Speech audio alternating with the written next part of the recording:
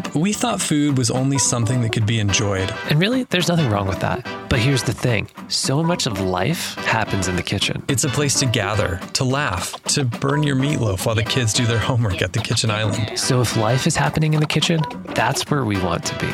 It doesn't have to be so hard. We can be great dads and great cooks. This show is about us trying to figure it all out. I'm Chris. And I'm Phil. Welcome to Dad's Kitchen. You're wearing your Christmas shirt. Yeah, what gave it away? Well, you wore it last year. Oh, I thought it was the giant Santa on the front. Oh, is it? Does it light up? Yeah, it does. The whole entire thing. It's actually just a giant LED screen. That's kind of Does dumb. Molly have one that matches? We all do. We always match. Doesn't matter if it's a holiday or not, Phil. I was going to ask if Rue has a Christmas sweater, but I guess like her entire coat is kind of a Christmas sweater. It's more of a Christmas scarf that she has. How does she? Yeah. She doesn't eat it? No. She doesn't eat cloth. My dog did. Oh, I was going to ask. That's why the story is in past tense. Yeah. Oh, Dennis. I'm assuming it was Dennis. Yeah, it was Dennis. What a good dog.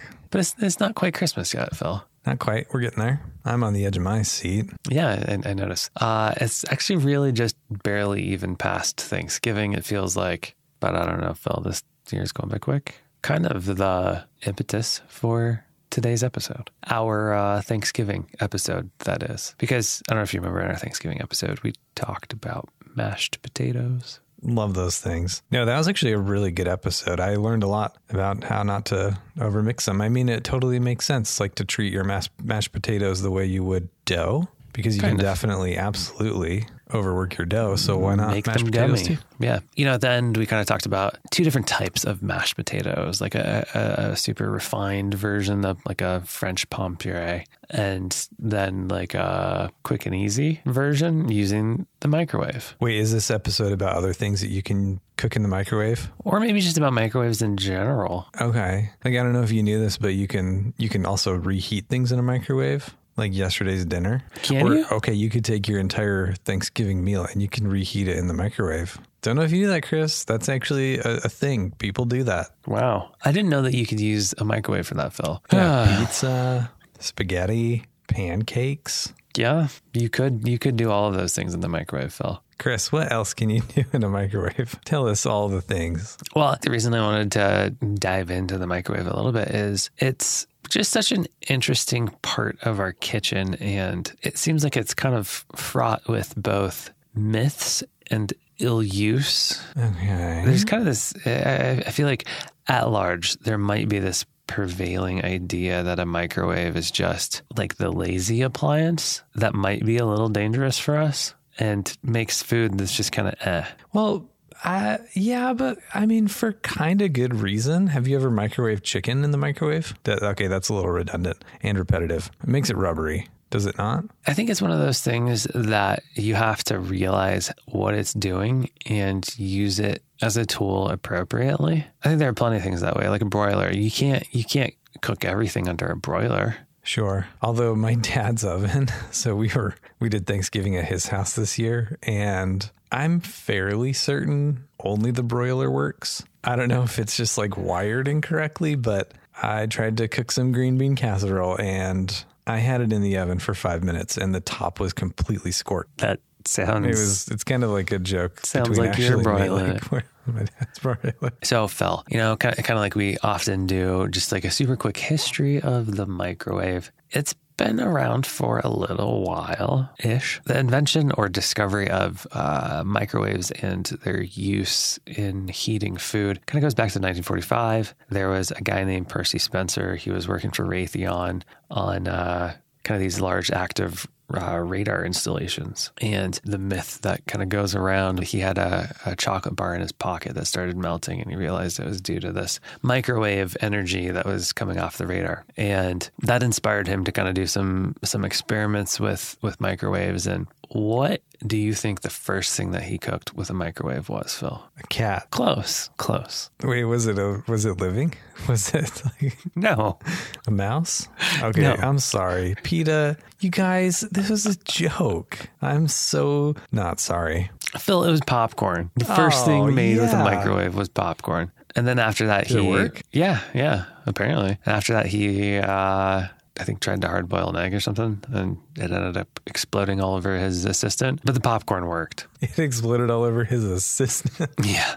That's great. I like this guy, Percy. So, the microwave, especially through the 50s and 60s and even 70s, had a lot of various iterations. Actually, there was a time where it was built into like a conventional oven. So you could have a microwave oven range combo thing. And, you had like a traditional heating element, or you could turn on the microwave. Yeah, seems useful. Yeah. So it seemed like maybe about the 70s or so that it really evolved into the compact countertop fitting unit that we have today. So Phil, how do you think that a microwave is actually like cooking whatever you put inside of it? You always ask the tough questions. I don't know. I just assumed that it was some sort of magic happening, like the way a car turns on or the way a light turns on. It's just like science.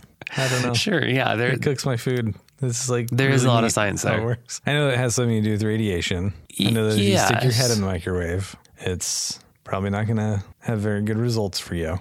Well, you might suffocate. I mean, also, if you can shut the door, you have other issues. Infinite jest. Yeah. It is a type of radiation, kind of. It's not the same as, say, gamma rays or things like that, things that are considered ionizing radiation. It is technically a non-ionizing radiation. Microwaves are actually radio waves, and the microwave is just like a specific frequency in the radio wave spectrum. And, so they're just really small. Sure. I don't know the exact frequencies that are being used, but it is technically an electromagnetic radiation. And so what's happening is that it affects molecules that are polarized. So like a water molecule is actually polarized.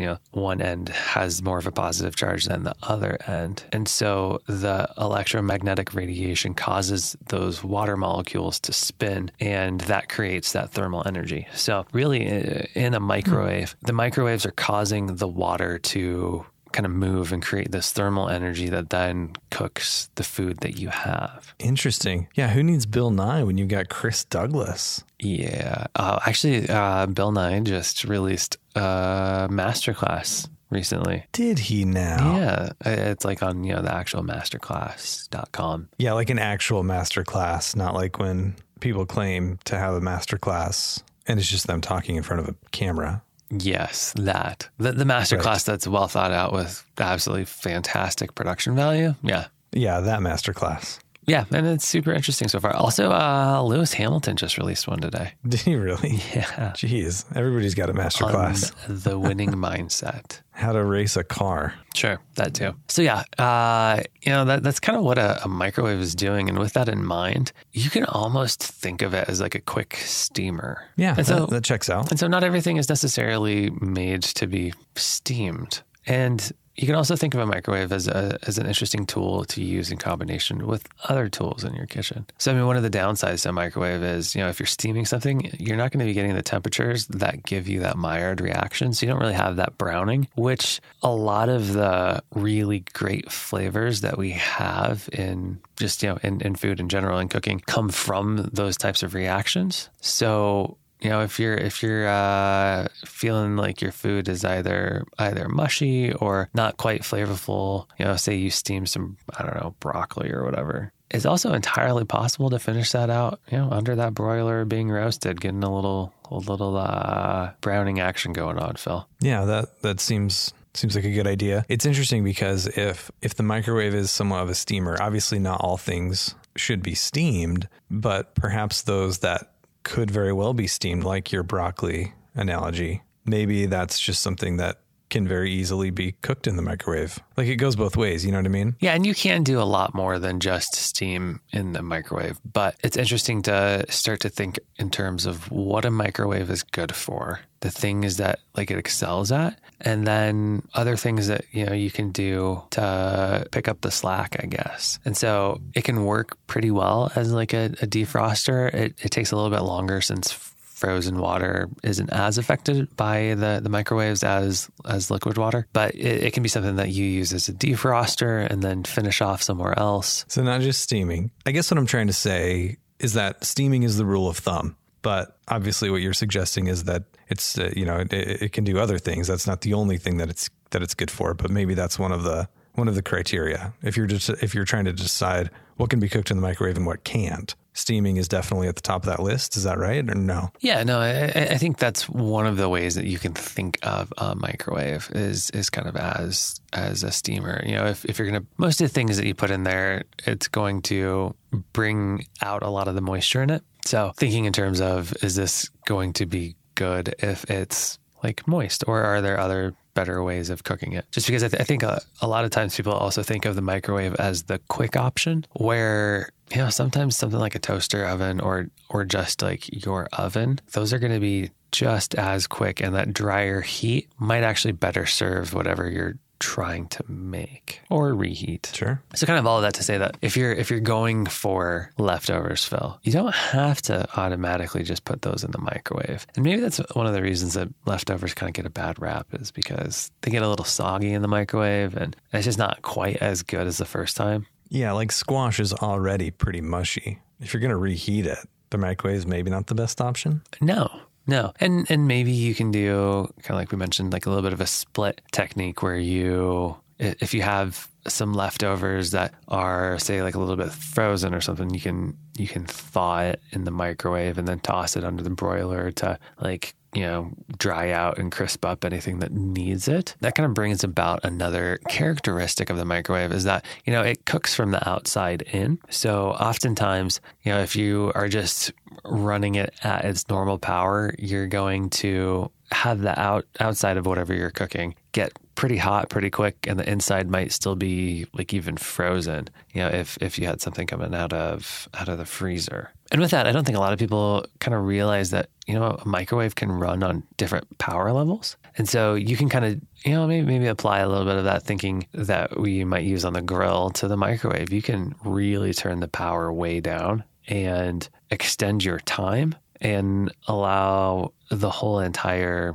food item to cook a little bit more thoroughly that way. So like the defrost option on a microwave is obviously cooking it at a much lower temperature. Like if I hit defrost, like my microwave will ask me, okay, well, how much meat are you defrosting? And so I'll select something like 2 pounds or something like that, and then it'll cook for like 20 or 30 minutes in the microwave. Right. But it's just because it's at a much lower temperature, I would imagine. Yeah, I'm pretty sure that's like exactly what it's doing. It's just taking it down to like 20 or 30%. And, it's kind of the same idea as so many things that we cook. If you cook something on high heat, like that, the exterior is going to be done before the core temperature comes up to the same level, just because heat radiates from the outside in. And so that is really that same principle with the microwave. So there does seem to be something magic about like setting it at half power and doubling the amount of time that you're going to put something in for. Because even if you're like reheating a bowl of leftovers or whatever, so often, at least I've noticed that, the outer edges of it could be like super, super hot, and then the middle ice cold. Yeah. Lasagna. I just think of lasagna. Yes. Right? That's like the inner layers. Great example. Like the inner layers are going to be cold when the outside are burning your lips. I'm very proud of you for that example, Phil. Do you like lasagna? Oh, I don't know. Wait, did I find a food that you liked? Lasagna is fine. It's not my favorite Italian food, but it's fine. What is your favorite Italian food? I think we've talked about this. I am a carbonara fan, Phil. Yeah, who doesn't love good carbonara? We had an entire episode on carbonara. Yeah, we did. That or like a cashew pepe. Yeah. I think I like simpler pastas, but that's exactly what's going on, Phil. And that's how we can solve that. No more icy centers, Phil. Just lower your power and extend your time. Or just deconstruct the lasagna. That is another option, I guess. Just uncover it, separate the layers into like a sheet pan size. It's just one little square of lasagna. But if you think about the surface area of that thing, they can fill up your whole microwave. You could. Cook it pretty fast. Yeah. It all comes down to the thickness of I'm sorry. I'm just trying to get back to you for Tuesday's episode. So I don't know. I think all in all, Phil, I think a microwave can be a really interesting and kind of versatile part of, I guess, your kitchen toolbox. Just knowing, A, how to use it, how the power settings work, that like alone can be a game changer for a lot of things. But then also knowing what it's good at and how to like use it in its right space, and what else you can use in conjunction with a microwave, because your oven still is a pretty fantastic option for a lot of things and can really make up for some of the microwave's shortfalling. Well, Chris, all of this sounds incredibly fascinating to me. And I feel like I've learned a lot about the microwave, how it works, why we should use it. But I do have one burning question, and I have some concerns. I'm hoping you can help me rest easy tonight. If one could look through the glass, you know how like the microwaves often have the glass has, like it's almost like it's speckled. So it sounds like a clear view of the food. Yeah. Right? Suppose someone could look through that, and suppose that person was me, and suppose this hypothetical situation happened earlier today. If I stared through that glass, I think you already have the cancer, entire Phil. cook time. Yeah, am I gonna live? Yeah, probably, but your eyes are done for. Oh man, I just got these things too. No, actually, that's one of those myths that I feel like has been around for a while, that A, microwaves are dangerous, and B, if you're looking through or even kind of too close to them, that you're going to, I don't know, get cancer or something crazy like that. Microwaves like directly at your body is probably not like the best thing, but kind of like we mentioned earlier, it's a non-ionizing radiation. So basically it's not going to change any of the molecules that it hits. So something like, you know, the other radiation that you think of as being very cancer forming, one of the things that it's doing is like it's moving fast enough that it's breaking off electrons, like particles are moving fast enough that, you know, it's breaking apart like molecules and changing their structure.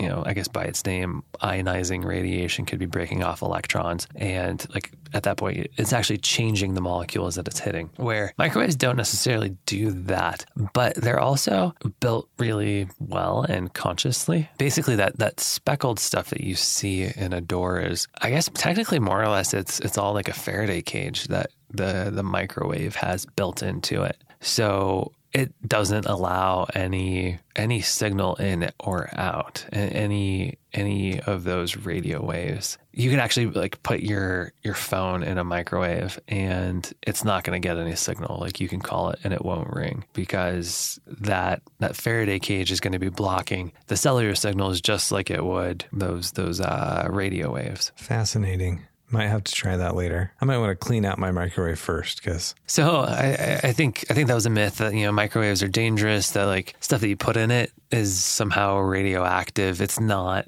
even close to being radioactive, Phil. And microwaves are well built enough that like you can stand right next to them and you're going to be fine. Okay. That does make me feel better. So the microwave. So thank you, Jack Donaghy. The microwave, Phil.